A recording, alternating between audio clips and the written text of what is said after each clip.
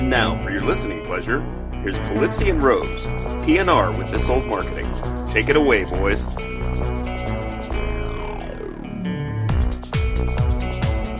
Hello, content marketers. I'm Robert Rose, and welcome to episode number 40 of PNR's This Old Marketing, recorded on Tuesday, August 19th, 2014. So have you had your fill of people pouring ice water over their heads to feed the ALS organization? Have you found yourself looking for a new challenge to nominate people for? Well, we nominate you to go PNR on iTunes and give us a review, won't you? Our little weekly bucket of content marketing dumped over your head. Because remember, folks, a review on iTunes, it's more than just a drop in the bucket. And of course, we hope you'll also consider giving yourself a bucket of goodness each week and subscribing to our little show here at iTunes or Stitcher. And as always, stop by the blog post on Saturdays at thisoldmarketing.com, where you'll find all the links to the news and everything we talk about on the show. All right, enough of that. As it's time as always, to welcome my colleague, my co-host, and good friend coming from Cleveland, Ohio. Please welcome the Emmy Award winner for content marketing, Mr. Joe Polizzi. How are you, my friend? I am doing fantastic, and first of all, I have to send our apologies to the few listeners who wondered why our podcast wasn't up in time, and that's completely my fault. And Robert, you were so nice enough to push this a day. I was with the family at Kelly's Island, which for those people, a very good excuse, I might add. A lot of people don't know where Kelly's Island is. One of those rare beauties. Only about 300 people live on the island. It's just north of, most people know, Sandusky, Cedar Point, an hour west of Cleveland. It's an island up there. I spent a lot of my youth up there, and we took the kids over and a couple of their friends, and it was fantastic, but not the greatest Wi-Fi. So we didn't think we were going to be able to pull this off. So thank you, my friend, for doing Absolutely. that. That's one thing. The second thing is, I'm checking my Facebook feed. I've never seen, I think that every one of my Facebook friends dumped cold water over their head. Have you ever seen anything like this? I have not seen anything like this. And, of course, I was challenged and made a donation in lieu because it felt like that was the more productive thing to do, quite frankly, than dump a bunch of ice water. I might have been done both. The one I loved was Charlie Sheen. I don't know if you saw I didn't see Charlie it. Sheen. I didn't. What did he do? Charlie Sheen, basically, he goes, I'm going to do the ALS challenge, and he takes the bucket, and he dumps it over his head, and it's a pile of cash. And he said, gosh. what's going on here? He said, this isn't ice because ice melts. This is $10,000 in cash, which I'm going to donate to the ALS. That was very Charlie Sheen. And then he calls out John Cryer, Chuck Lorre, and Ashton Kutcher and asks them and challenges them to do exactly what he did, not just dump water over their head, but to actually dump cash over their head.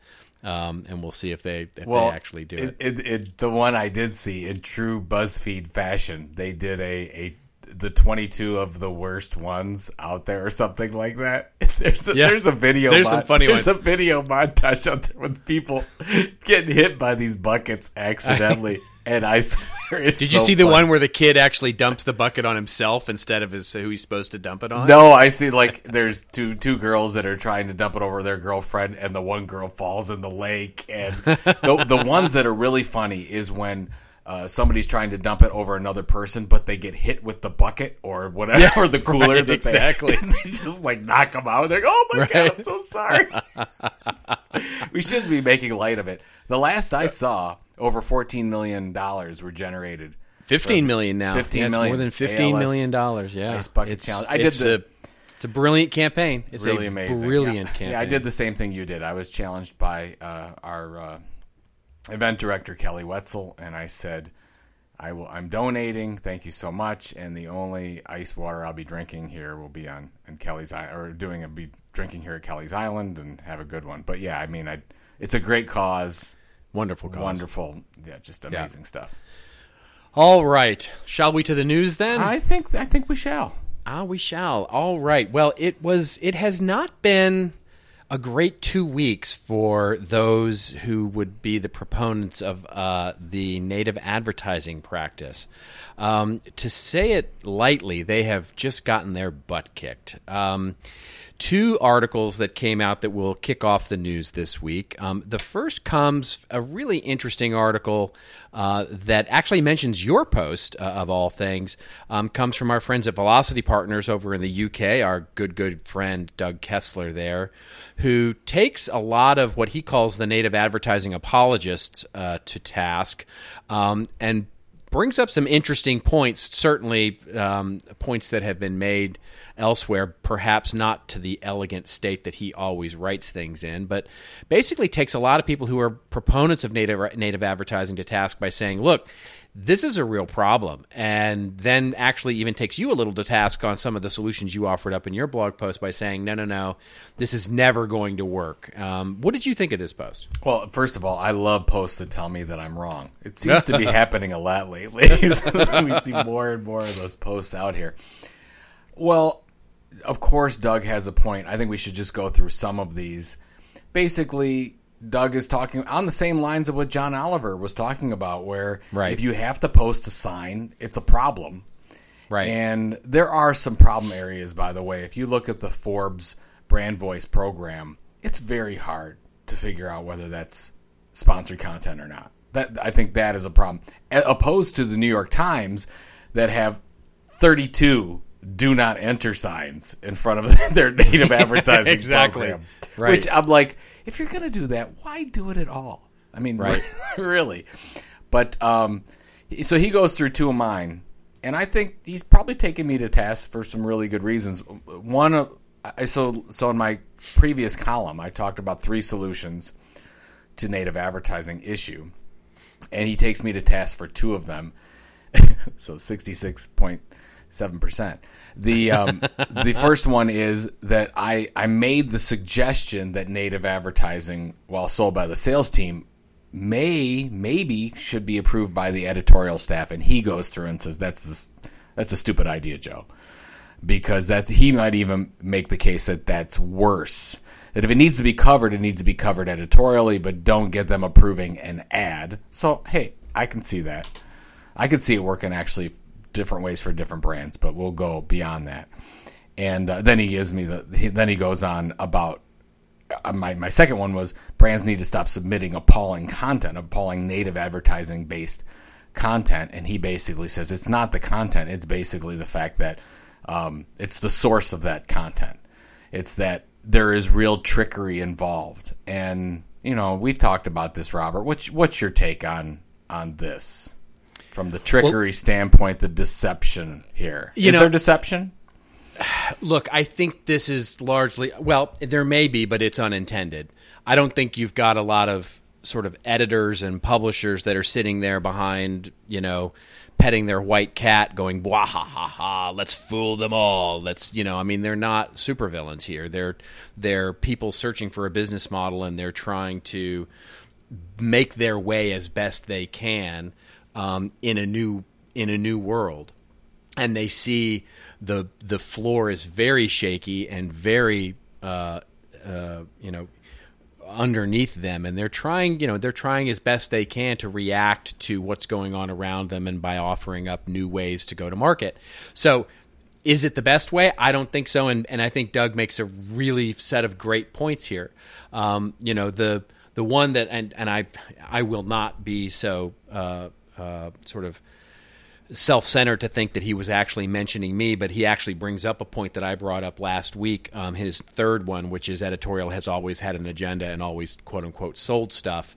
And I made a pretty big point about that last week on the show. So, again, I don't know that he's mentioning me here, but it is one that I mentioned, so I'll bring it up specifically, which is this idea that the publisher doesn't have a set of doesn't buy either inclusion or exclusion of the advertisers they have, or the editorial strategy that they have, or that the ads that they run or don't run, and the content that they run or don't run. Of course, they have an opinion and a point of view on things, and so I'm not sure that you can actually expect, as he does, impartiality. Nor do I think them including native advertising necessarily ruins the impartiality. So I'm not sure I buy that argument. But having said that, I understand his point, which is he's not, he thinks that's a slippery slope. At least the way I'm interpreting what he's writing here is that it's a slippery slope, and that, as he says, we should never expect a newspaper to be impartial or transparent if if that's our argument, right? So, and another way he thinks, as he says, this way fascism lies. And, I'm not sure I get that dramatic about it because, I don't think that there's necessarily a villainous attitude here. I just think it's somebody, I think they're actually, and he says this at the very end, he says, this is the problem, is the business model is flawed, right? So, and he actually then gives kudos to you where he talks through the ideas, Andreessen's 9 different ways to fund a news media organization. What I really love about the end of his piece, so he and I can come to fisticuffs over beers and get drunk together and argue over Noam Chomsky and all that sort of thing. I'm sure that would be, I'm sure everybody wants to hear that. So, because I got lots to say about Noam Chomsky as well. But anyway, what I love at the end is his conclusion, right? When he gets into, right, basically, if you're a reader, let the publishers know how you feel. Let the market decide. Love that. If you're a publisher, beware. You're trying to sell out your biggest asset. You've made this point innumerable times on the show. And if you're a marketer, as I've said innumerable times on the show, exploit the hell out of native advertising before publishers figure out what they're doing. Those 3 points are the biggest takeaways. I mean, he couldn't have taken the words out of our mouth, I think, more succinctly. I mean, it's exactly that, right? So as the world turns beneath us and as we all try and figure out the way that publishing is going to evolve and the way that advertising and paid media and earned media and owned media will evolve as strengths of the marketer, I think that's great advice. Yeah, I do love the end. I love what he's talking about. I think there's 2 takes. I think some native is accepted more than others. I think that your BuzzFeed native you can swallow that a lot more than you can from the New York Times. And I'm speaking personally as well. If I see native from BuzzFeed, it's probably the same stuff. It's a spectrum for sure. I mean, as he uses in the example, right? If Chevron is going to go to the New York Times and do something on energy, why not just send a reporter out to do that and cover it like a normal story? Totally get it, right? I get that. But, Coca-Cola doing something fun and entertaining and interesting and buying space on BuzzFeed to tell that story and make that article, I don't think there's any harm. It's already happening, right? I mean, if you watch any, and I live in LA, so I can tell you for a fact that this is true, any of the Entertainment Tonight or Hollywood Tonight or any of those shows that you see, they've got native advertising all through that, right? They'll have somebody from L'Oreal who'll be on, just happens to be doing a makeover of some starlet. And by the way, she uses this lipstick and she carries this handbag and all of that. It's part of the editorial, quote unquote, or the content of the show, but it's clearly a paid placement to be in as part of the editorial. But that's a good point. That's like entertainment news. I think people will not question, and they get it, right? I think most people get it, and it's okay because it's more entertainment. But if you integrate into like traditionally hard news sources, that's when you get into some problems, I think. Right, and that's a brand thing, right? Because you start asking yourself, all right, well, in that spectrum, where does something like Wired, or where does National Geographic, or where does, some of these brands that aren't necessarily news, but aren't necessarily sort of just homespun entertainment bubblegum either. They're sort of somewhere in the middle. Yep. And that's where I think it'll, because what we're ultimately talking about here, as we've also said many times before, this is ultimately a brand strategy, right? This is not going to be a binary on or off situation. Some publishing brands will take to this more than others. Oh, this is cotton candy for ad agencies and brands out there that are used to telling stories and campaigns. They're just absolutely eating this up, and they're putting budget aside, and now you've got the programmatic native folks that are coming in. Which by the way, I get an email from every day from a new programmatic native advertising solution that's going to rock the world. That is buzzword bingo, my friend. Oh my God! And of course, and that scares me. Right? We talked about this on the show before. It's like you start telling a story, and then you say, okay, well, which audiences are going to relate to this? And you're asking for trouble. That's right. Frankly, the publisher is asking for trouble. Here's what I think. Of course, I love to put on predictions because that way some more people can tell me I'm wrong. I think that in the next 6 months, there's going to be a big media company like a New York Times, like a Washington Post, some organization like that, some brand that's going to say they're completely moving away from native. I think somebody's going to do it. Now, BuzzFeeds of the world are going to continue to drive 100% of their revenues from it, and good for them. But I think that's where, you and I talked about it, Doug talks about it. We need a business model change in some of these organizations, because I think that and this is why there's an opportunity for marketers here to exploit this, because some of these brands are going to say, look, we're killing ourselves. We can't monetize effectively our advertising on our other properties, and we're getting opt-outs of our email addresses. We're getting all kinds of bad things happening because of native, and we've got to move our business model, and they're going to say stop. Yeah. So, yeah, I think that's exactly right. The funny thing is that I think one of the hardest things, and I don't know that I'm going to say this out loud sort of in the stream of consciousness here, but I don't know that this is actually true. I want to think about it a little more, but I'll say it anyway, just in the spirit. It strikes me that those that are least able to have the biggest opportunity with native advertising.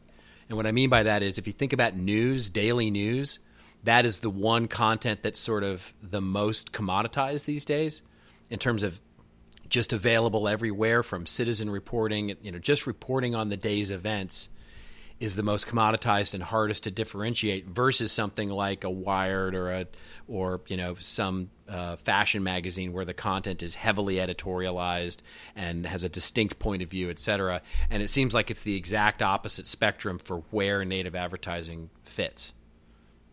So are you saying that where's the opportunity? In other words, it's much harder for the daily news guys to say no to native advertising because their content is so commoditized, and they're trying to find ways to differentiate by giving, it's basically selling more space is really what they're doing, is they're selling larger chunks of real estate to advertisers. And where you've got magazines like a Wired or a Maxim or a GQ or something like that, where you've got highly point of view editorial, where it might actually be okay to have native advertising, it's actually they have less of a need for it, I suspect. No, you see what I'm saying? It's a good point. Yeah, and I mean that's where you see, especially in the dailies, where you see all kinds of experimentation of the business model. You got affiliate programs running. They're doing local events. They're out there with the balloons doing stuff out on the corner. There's lots of things going on because they don't know how to monetize this because the advertising well is drying up. So, interesting. Yeah, it's very interesting. Well, there's another one that we should cover, just sort of be paired with this. And by the way, hats off to Doug. Huge kudos. Love the article. It was really great. As always, he is such a smart writer. So hats off to him for that. This next article, however, just sort of looking through it, also on native advertising, and we paired it for a reason, because they're basically trying to make the same argument, although Doug makes it much more elegantly, I think, is this article that says native advertising is further proof we've lost our way. It comes from Digiday and was published this week, and basically goes on. And again, here we go. John Oliver has uncovered a rock. What I want to know a lot is this native advertising thing was big before John Oliver sort of uncovered this rock, but he seems to have uncovered quite a bit of. It tells you how big of a following John Oliver has. No kidding, yeah.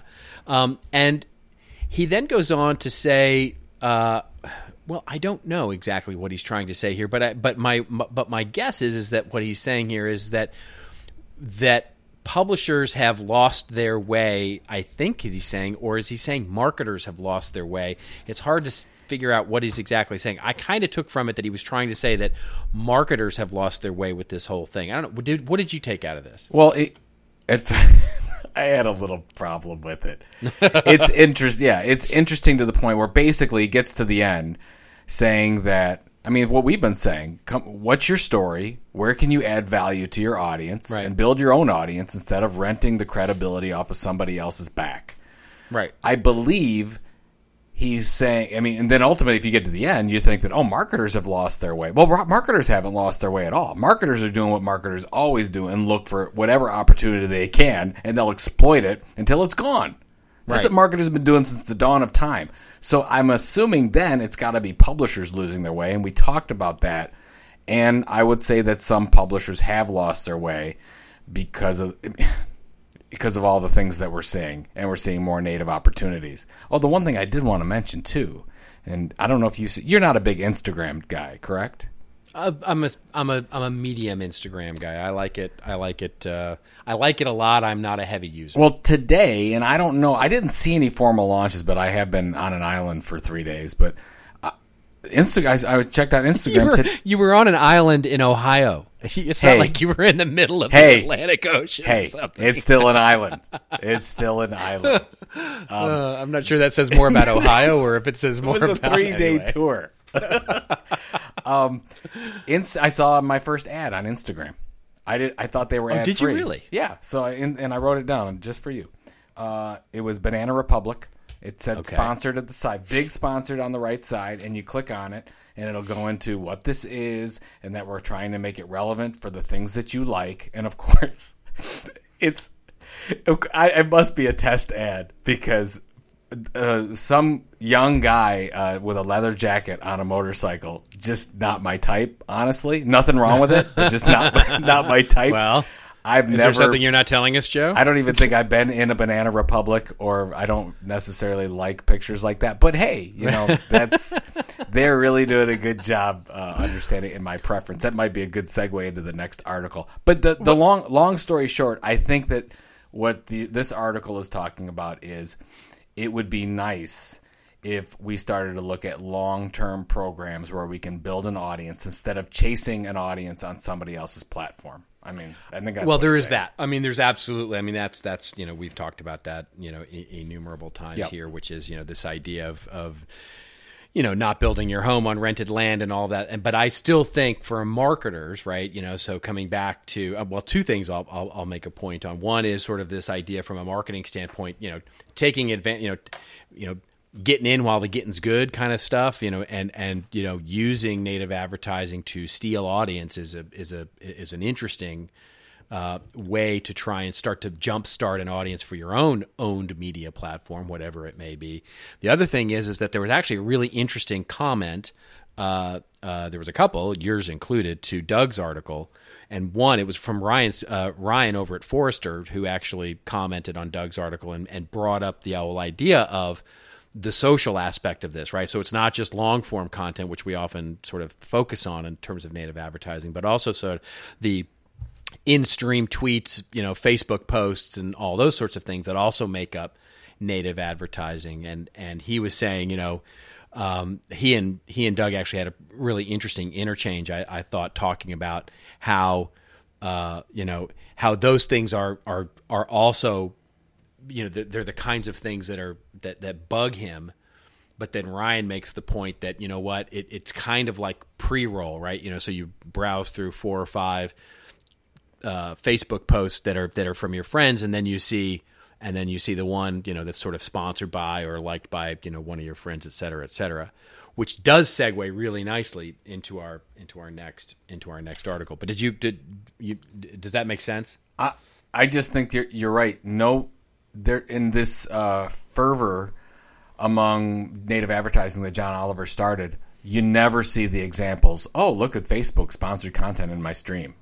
You never see that. It's always the New York Times or the Guardian or Forbes or something like that, which is odd, right? It's almost. Why is that?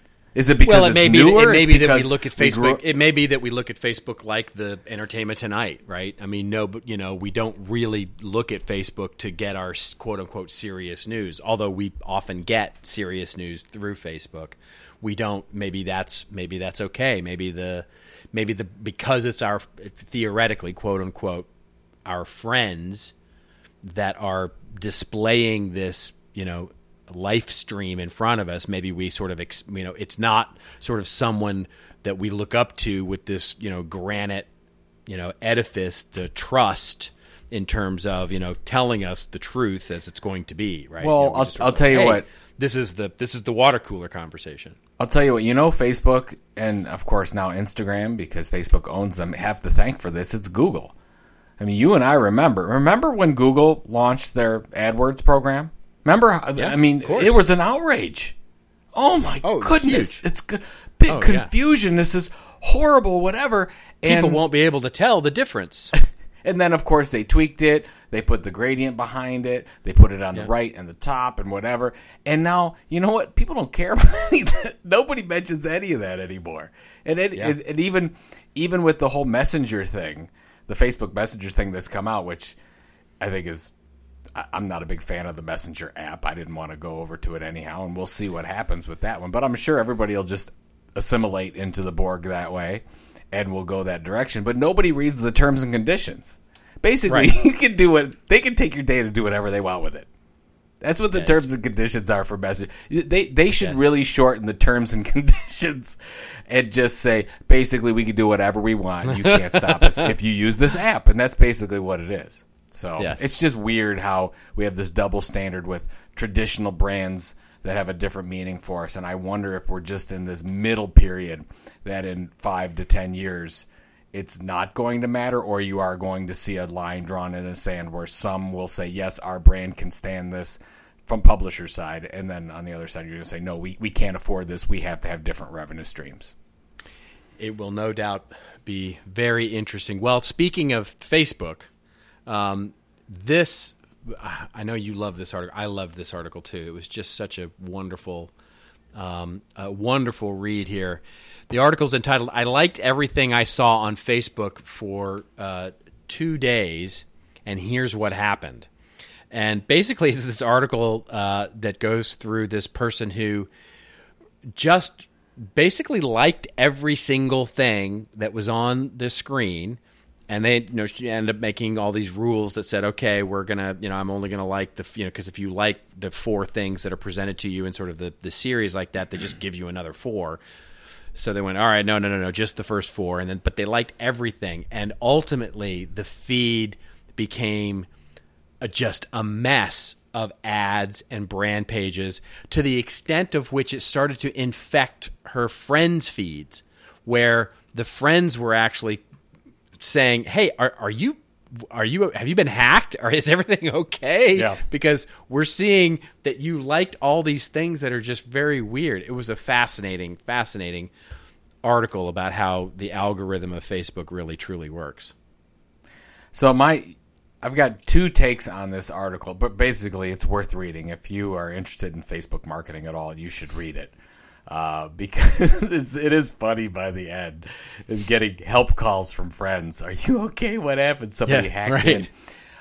There's 2 things I learned from this, and it's this sort of structure that a lot of the call to action brands and whether right wing or left wing brands that is it Matt? It's Matt Honan from Wired, I think, is the author who does this. That's right. So as Matt's talking about it, it's I'm trying to find it in the article where he goes to, here it is, the 3-step.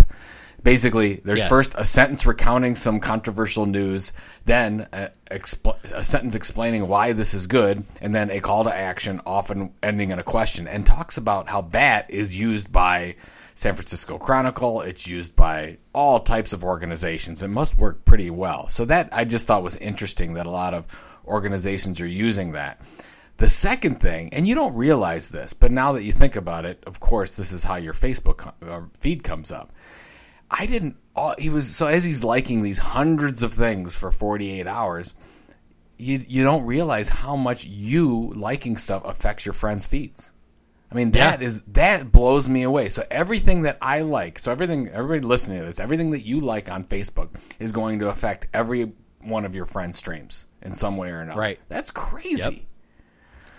That's a lot of pressure. I got to really start thinking about this stuff. I can't like anything by Robert Rose anymore. I mean, this is just going to be bad. It's going to ruin my reputation. Yeah. I mean, seriously, this is crazy stuff.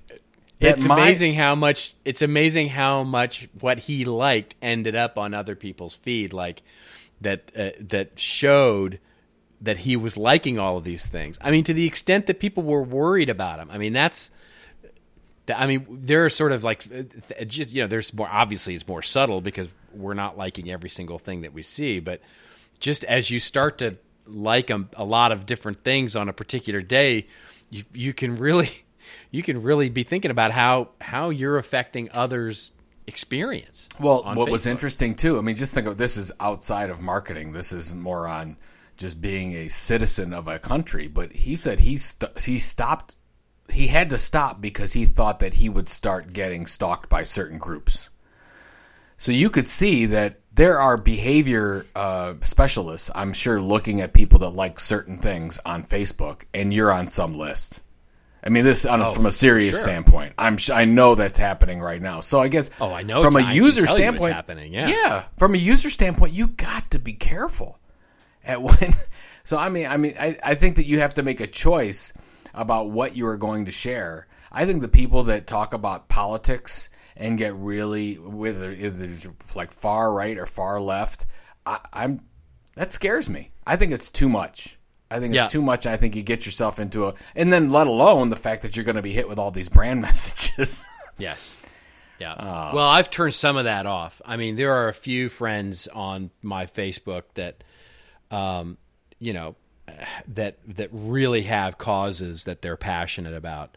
And those I don't mind so much, right? So those I don't, for example, when a good friend of the show and a friend of mine, and I know a friend of yours, Joe Chernoff, is really passionate about sharks. Yep. And the welfare of sharks, and he's been being Shark Week and the whole thing with Discovery Channel and all of that, and he did that really cool infographic with a partner of his that did that, and he's posting about that a lot, right? So seeing that doesn't bother me, but there are some political stuff that just gets I just have to ignore it. I just can't even I just have to either scroll past it or because I start to see. And speaking of, them liking things that I start to see some of the things that they've liked, which are not them saying, I feel this way about this thing. It's rather them liking some weird leftist or rightist, magazine or article that just says something completely outrageous. And I have to click on the down arrow and go, don't show me this again. I don't want to see that. Well, on that point, listen to this quote, and this was pulled out a couple times in the comments. We set up our political and social filter bubbles, and they reinforce themselves. The things we read and watch have become hyper niche and cater to our specific interests. We go down rabbit holes of special interests until we're lost in the Queen's Garden, cursing everyone above ground. I've seen this happen. I mean, I know some people that, one in particular that I'm thinking of, that is so far right. And that's all they hear. That's all they see. That's all they know. And actually, I know who you're talking about. If you start clicking on certain things and you do this, you'll never get the other side of the scenario. You will just live in that bubble. There was an article that went a little viral. God, we're going really off the rails here, but there was a wonderful article that was being forwarded around, and I can't remember the name of it off. But maybe if I can find it, I'll send it, and we'll put it in the show notes. Where it was, what was wrong was not that a certain side felt one way and another side felt the other way. It was that when one side feels that the other is destroying the normalcy, right? Basically, when one side feels like the other side is destroying the country, or when, that was when it gets destructive. And that's what you see so much of today is not that here's what I feel about X or Y or Z and why I'm so passionate about it. It's why the other side is completely destroying our way of life, right? And it's something completely benign. A good one is, there was an article that came out today, I thought it was just wonderful. It talked about, can we just stop arguing about the president taking vacations? They all do it. Oh, yeah. And there's never a good time for them to do it. It's just never a good time for them to take a vacation, and they all do it. And so can we just stop beating each other up about that? I mean, that's just one example. Yeah, you're right. I don't even know if this is a marketing podcast anymore. Yeah, I know, exactly. We're just talking about other stuff that happens. This is a pop culture podcast. We're just changing it all up here. Do we have any other marketing stories we should talk about? We do, actually. Let's talk about one. There is one last story that we were going to talk about here, and it is the growing pay gap. And this is a short story that we can just discuss briefly, but it has everything to do with what we're talking about with content marketing for sure. The growing pay gap between journalism and PR. This comes out of Pew Research, a very well-known research organization, and they did a study.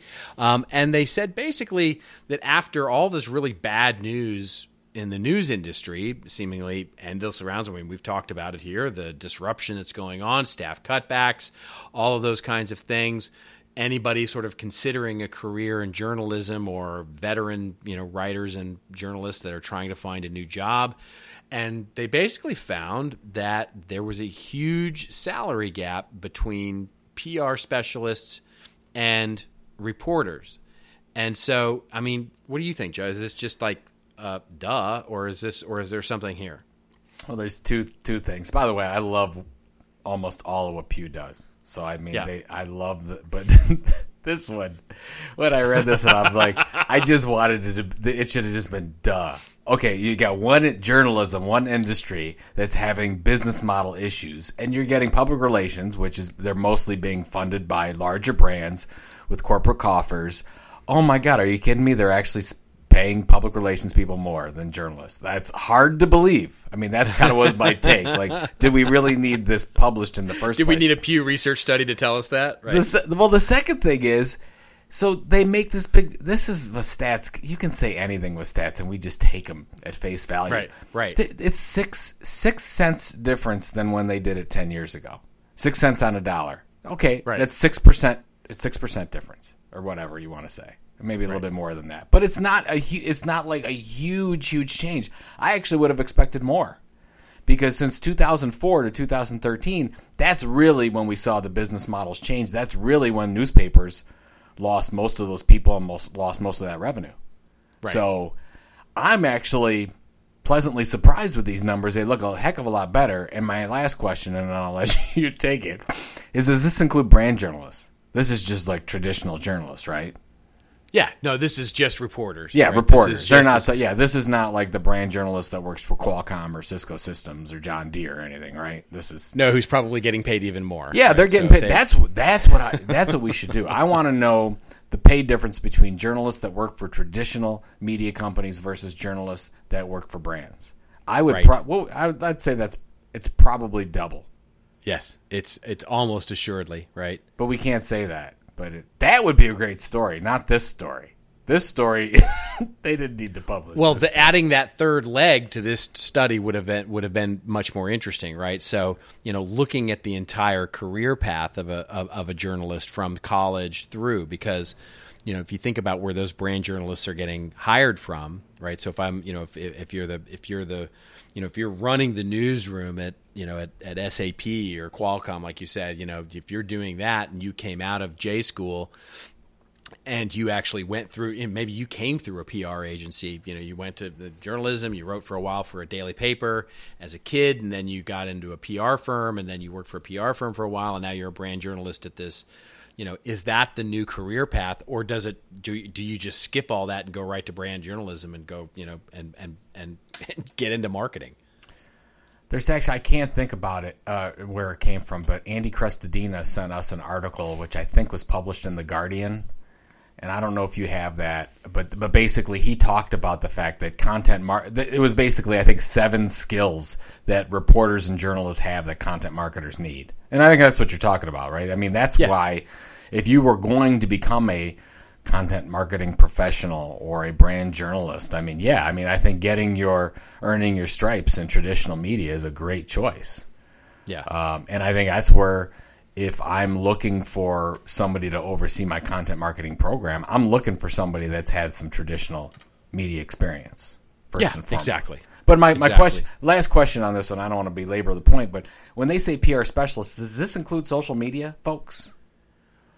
Does it, or? I don't know that they define Public relations specialist is very, very broad. You could fit a lot into that sandwich. Well, sure. I mean, basically, that's a supersized sub from Subway. I wish we were paid by Subway because that would make this really, really good. Like ding, ding, ding, ring the bell. Today's PR specialist brought to you by Subway, where you can get double meat and extra cheese and some native advertising for your $5 foot longs. I haven't. Speaking of sponsors, who is our wonderful sponsor this week? Oh my gosh, it's that time. Oh yes, we have a wonderful sponsor this week. We are sponsored by Smartling, and if you have not checked out their white paper, I'm going to give you the information on this. Fantastic. By the way, we did hear from a couple of our readers this week on this white paper that they thought it was really helpful. It's fantastic white paper. It's really, really good. Reach out to the folks there. And we haven't had a sponsor that's been this in the weeds on global, and this is super important. So basically the whole white paper from Smartling talks about a multilingual website and that it's your gateway to global. So if you're thinking about global, you have to think about these things. You can't just look at translated content. It has to be, how do I provide my web visitors with an authentic and transparent user experience? And that's exactly why Smartling put together this white paper. It's called Creating an Optimal User Experience for Global Website Visitors. If you have a global presence at all, you need to download this and read it. It really contains all the best practices for companies that are building a global brand across multiple languages. Check it out. Download it now at bit.ly.com/PNR-global. That's bit.ly.com/PNR-global. That's all lowercase, and we'll put this in the show notes. But thanks again to our good friends at Smartling for putting this together for us. And huge hat tip to them, because they, for them to recognize how content marketing is really changing the landscape in a global and offer some thought leadership here. I mean, I didn't even tell you this, but and how I'm connected into that enterprise software sort of global content thing, and I actually had two. I won't say competitors of theirs, but I'll say two companies that do very related things to what they do. Go, wow, I would have never thought to put that together. And hats off to them. And they were actually asking me how they actually did that. So it's hats off to them for having the vision to be able to do that. A good example of content marketing in action. Boy, there you go. There you go. There you go. Native advertising. As I pet my white cat. Okay, it is now time for the show that we love to love, and that is our rants and raves section, where Joe and I go off on a little bit of a rant or a little bit of a rave over something that is giving us a little agita, or just something we want to show a little love to. And I have This Old Marketing again this week. Hint, hint, Mr. Oh, yeah. Clancy. Okay, I'm up next week. You got it. And so I have it this week, so I'm going to go first, and mine is very short. And it has to do with the very, very sad news about Robin Williams this week, which in it never fails to I guess surprise me is the right word. How these things come in threes, right? So first it's Robin Williams, and then it's Lauren Bacall, who I had a huge crush on, and then of course we lost Don Pardo, and and I'm forgetting somebody else who we lost Horshack this week. Horshack died, yes, of course, and. But Robin Williams, of course, was the big news this week, or this last week, I should say. And I found out actually while I was away. I was actually in Atlanta working with the good folks at UPS on content marketing stuff, and found out that he had died. And the next morning, I actually went in and met with the team there, and we were talking about newsjacking. And somebody, and I had just literally, the news was fresh in my mind, and we were talking about newsjacking, and somebody said, I don't understand what that word means. What, can you give me an example? And I half jokingly said, here's what newsjacking is. I said, I'll bet you by the end of today that there's an article, or at least two, that says the 4 greatest marketing lessons that Robin Williams told us. Yep. And it wasn't even an hour later that there was a blog post that was talking about the 4 marketing lessons we can learn from Robin Williams. Or 100 blog posts. Yeah. Well, it was just one 4 hours hand. later, but by the time the day was through, there was multiples of them. And then on top of that, there was this memo that came out, and a hat tip to Joe Kay, our creative director, for sending this along. I just thought this was just interesting as well, where there was a memo sent out by a publication that was thanking the editors for their SEO efforts around Robin Williams' death, right? Basically for using keywords like death and dead and suicide and all of that and feeding the SEO. And it just felt, as much as I understand the way that news organizations work and that they actually have to do that, there's just something that felt so untoward about that whole thing, about trying to really game the SEO system as well as newsjack and use the death of Robin Williams to sort of gather some attention. And I get the whole idea of real time and that organizations should be looking to take advantage of events that happen to further a narrative and all of that. I'm just not quite sure that the death of somebody beloved like Robin Williams is really the place for it. And so that's my rant is that I just don't, I think that as marketers, we've got to have a little self-restraint when it comes to trying to jack up the news and further a position of something we're trying to do. When the lights go out in the Super Bowl, that's one thing. When somebody like Robin Williams dies, or there's a riot in the middle of the country, or there's something bad going on in the Middle East, I don't think that's the right time to try and jack up the news with lessons for social media gurus or that kind of thing. You know what I mean? Oh, totally. No, I did post that's getting pretty well passed around this week. 7 thoughts that will change your content marketing strategy, and the 5th one was forget real-time marketing. And the reason why I wrote that was exactly because of the example that Joe Kay sent us, and it was a horrific look behind the curtains, which has been done for a long, long time, but now we're seeing kind of people focus on this, and then brands are getting on top of it. My only take would be to those listening is don't even get involved in real-time marketing unless you have a content marketing process that's working near perfect. Then you can maybe think about real-time marketing opportunities. It's such a great point. I mean, when they interviewed, and I'm forgetting her name off the top of my head, when they interviewed the woman who ran that for Oreo, and they talked about that Oreo real-time marketing effort was 18 months in the planning stages. That's right. They had lawyers stages in that room. They had their creative directors. You had all kinds of people in that room when that happened, and it hit. They struck lightning or struck gold or oil, whatever you want to say. But most of the times it's going to turn out really horrible for most people, and I think we've seen some of the worst in this Robin Williams episode. So that was great point to bring that up. I have a rant and a rave. I'll try to be brief here. I'm taking an article here from the Los Angeles Times on Amazon's ebook numbers.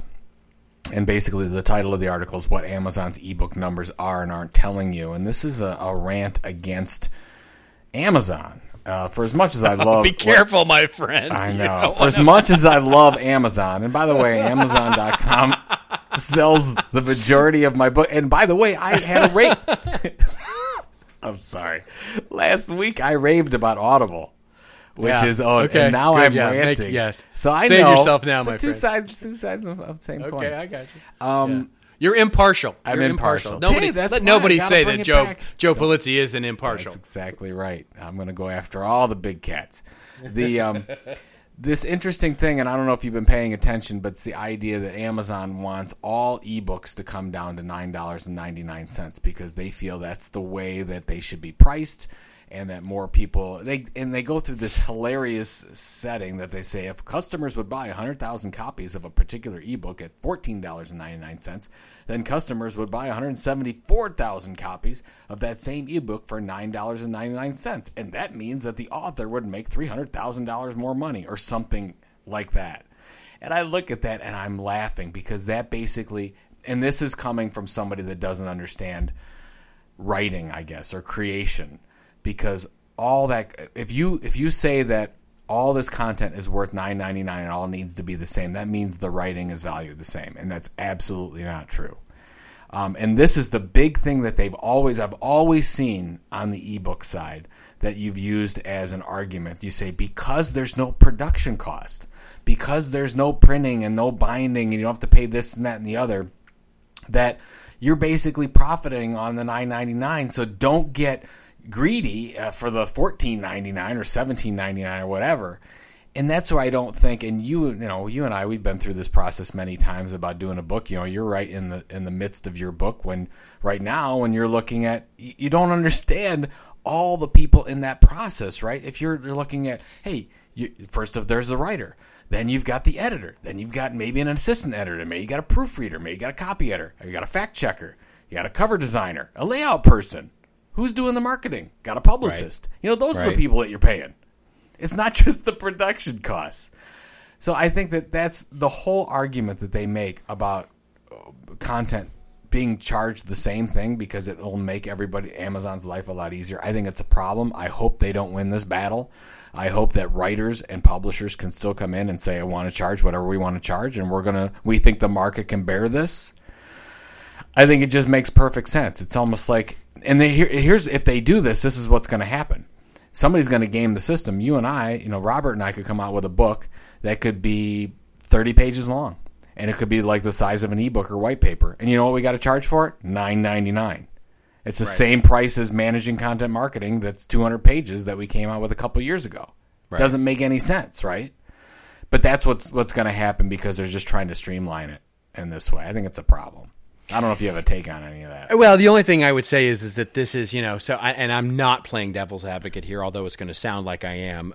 This is not a dissimilar argument that I heard from the record companies when Apple said we're going to basically flatline everybody, all songs at 99 cents.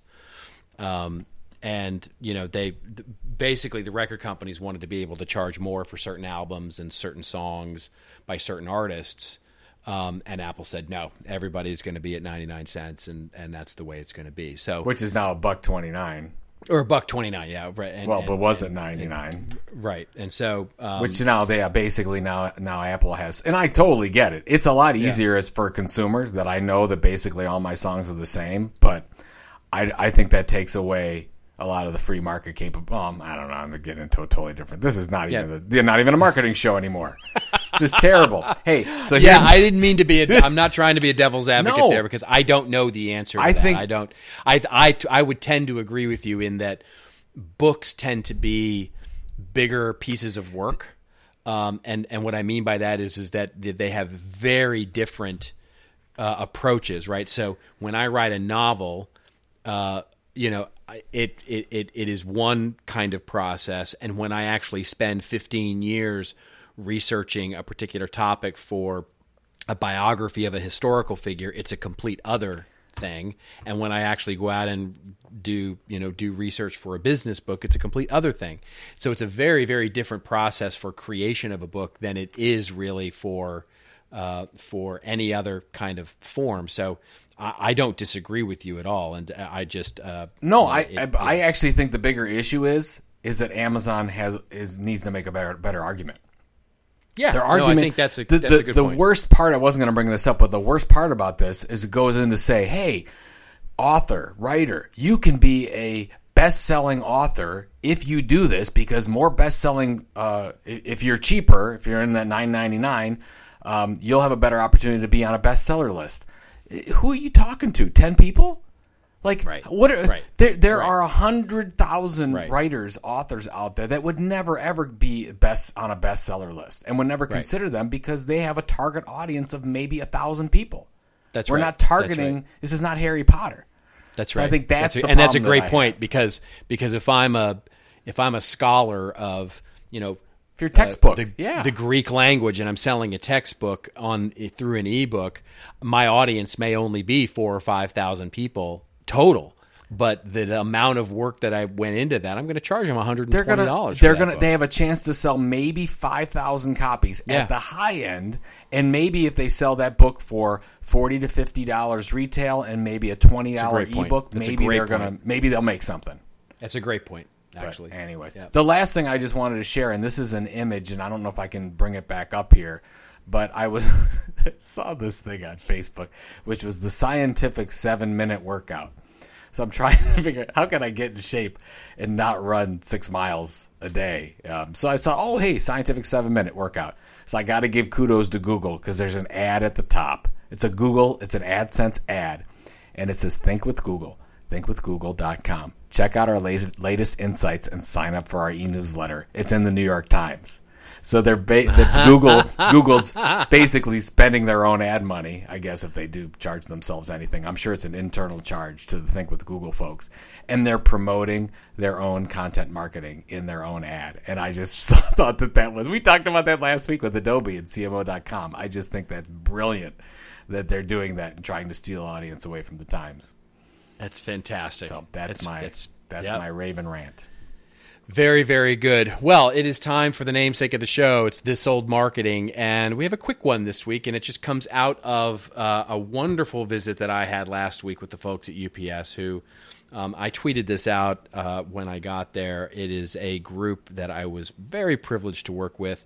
They just have a stunning, first of all, campus there, just the way that it sort of is nestled into the hillside of Atlanta, and got to meet with a number of people there, talking to them about all the wonderful things they're doing from a content marketing perspective and try and help them out as best I can. But one of the things that they talked about that I wanted to use was this magazine that they've created for years and years and years. I think 2 decades now, Compass Magazine by UPS, and it has started out as a print magazine, as you might expect, and it now goes out to 600,000 subscribers across the world, mostly logistics managers who are trying to figure out how to be better at exporting, how to be better at shipping, how to be better at getting more and more effective business out of the way that they ship and move products across the world. You know, we often think of UPS as sort of the delivery service that brings us our Amazon goods and whatnot, but they also have a huge business. In fact, the lion's share of their business is actually moving all kinds of products and for logistics and big, Amazon being one of them, moving those big shipments of product, not from the last mile from the distribution house to your door, but rather from their distribution centers to other distribution centers and to of course ways to get them to you. So it's just a fantastic example of a magazine that is really focused on helping those shipping managers become better at their jobs, and has somewhat become a sort of a small business, medium business, because helping those shipping managers sort of do the things that the big boys do. They launched a digital version of that this year, actually. So one of the reasons I wanted to bring them up is because 2014 launched their digital version. They now have 400,000 subscribers to the digital version of the magazine. Some of those overlap, but ostensibly about 1 million subscribers now to their Compass magazine. And I won't go too much further than that, but they do have some big plans for Compass Magazine and the way they want to sort of evolve it in the future, and what they're thinking of from a social aspect and from a target audience aspect and from a content and editorial aspect. So some just wonderful things happening at UPS broadly with content marketing, and Compass Magazine being a great example of this old marketing and something that they're moving forward with in the future. So just a wonderful example. I had a great time there. That's great. I've known about that magazine for a long time. I guess my only question and follow-up would be, is the digital content different in some way than the print content? There is more of it, and they refresh it. The print magazine is only done, I believe, now quarterly. And so they have 4 issues per year. The digital version is updated monthly, I believe, and they add new articles to that digital. Right now it is being done as a digital magazine in kind of a digital magazine format, which like is a quite flip linear. book. Yeah. Yes, exactly right. And they're actually thinking of alternate ways to do that, but to make it a little less linear, as it were, but other than that, yeah, it's updated a little more frequently, and they do have extra content for it. All right, good. So when you said the hillside of Atlanta, it took me a couple of seconds. I'm like, is there a hillside in Atlanta? I guess there is. Is there it's really? Beautiful. Oh yeah, north of Atlanta, it's just there's usually a car in front of me, a car to the left, car to the right, and car in the back. So I usually don't see the hillside when Atlanta's the worst traffic place. But I love my friends in Atlanta. It was bad. It was bad traffic. There was no doubt about that. But their campus is just absolutely stunning. I mean, one of the things about their campus is that it was built around the environment, and so the creek goes underneath the building and it goes around the building. They didn't disturb anything. There are trees that sort of go up and around the building. They sort of built around. They didn't clear out the entire hillside and build a building on top of it. They actually built it in the context of the forest. It's just stunning. Nice. It's just beautiful. Excellent. Yeah. All right. Where are you going? What are you doing? You're back from the island, the long lost island of Ohio, Kelly Island, or what's now happening? My last mini vacation, 3 weeks until Content Marketing World. Head down this week, working on our Content Marketing Award winners and finalists and putting those video montages together. We're filming all the pre-roll stuff that we're putting together. I'm reviewing all the presentations from I think we have over 150 speakers this year, which is just crazy. Yeah. And we're heads down now and just getting things rolling. So that's what I'll be doing for the next couple weeks as we roll into our live PNRs, This Old Marketing. It's going to be fantastic. On Sunday, I think it'd be September 7th. That's We'll do it at our International Day. Right next to the Westin at a restaurant called Urban Farmer, so that should be fun. So, and you're working on the book, I take it? Or? I am working on the book. However, that's taking a little bit of a backseat this week because, well, we've got a few little surprises planned for Content Marketing World, and those are sort of in the can. But I'm working on my presentations. I'm fine tuning, polishing, getting my practice on, trying to practice up for I have 3 sessions. I have a workshop, and then I have a double session on Tuesday, and then I have a little mini keynote on Wednesday. So super psyched, and also just I got to get good at that stuff before I get to Cleveland. It's going to be fantastic. And everyone who hasn't signed up yet, shame on you. Do it now. Absolutely. I think actually, we got.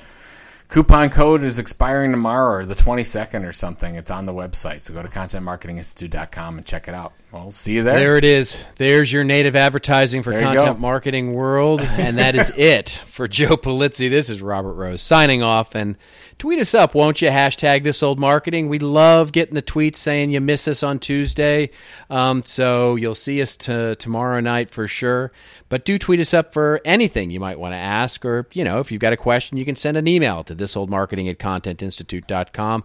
And if you like this episode, all of the popular culture, the politics, and the, general whining that we did about native advertising this episode, do consider subscribing on iTunes or Stitcher.com. All of those links are on the show notes, available at thisoldmarketing.com. Remember, everybody, it's your story to tell. Tell it well. We'll see you next week on This Old Marketing.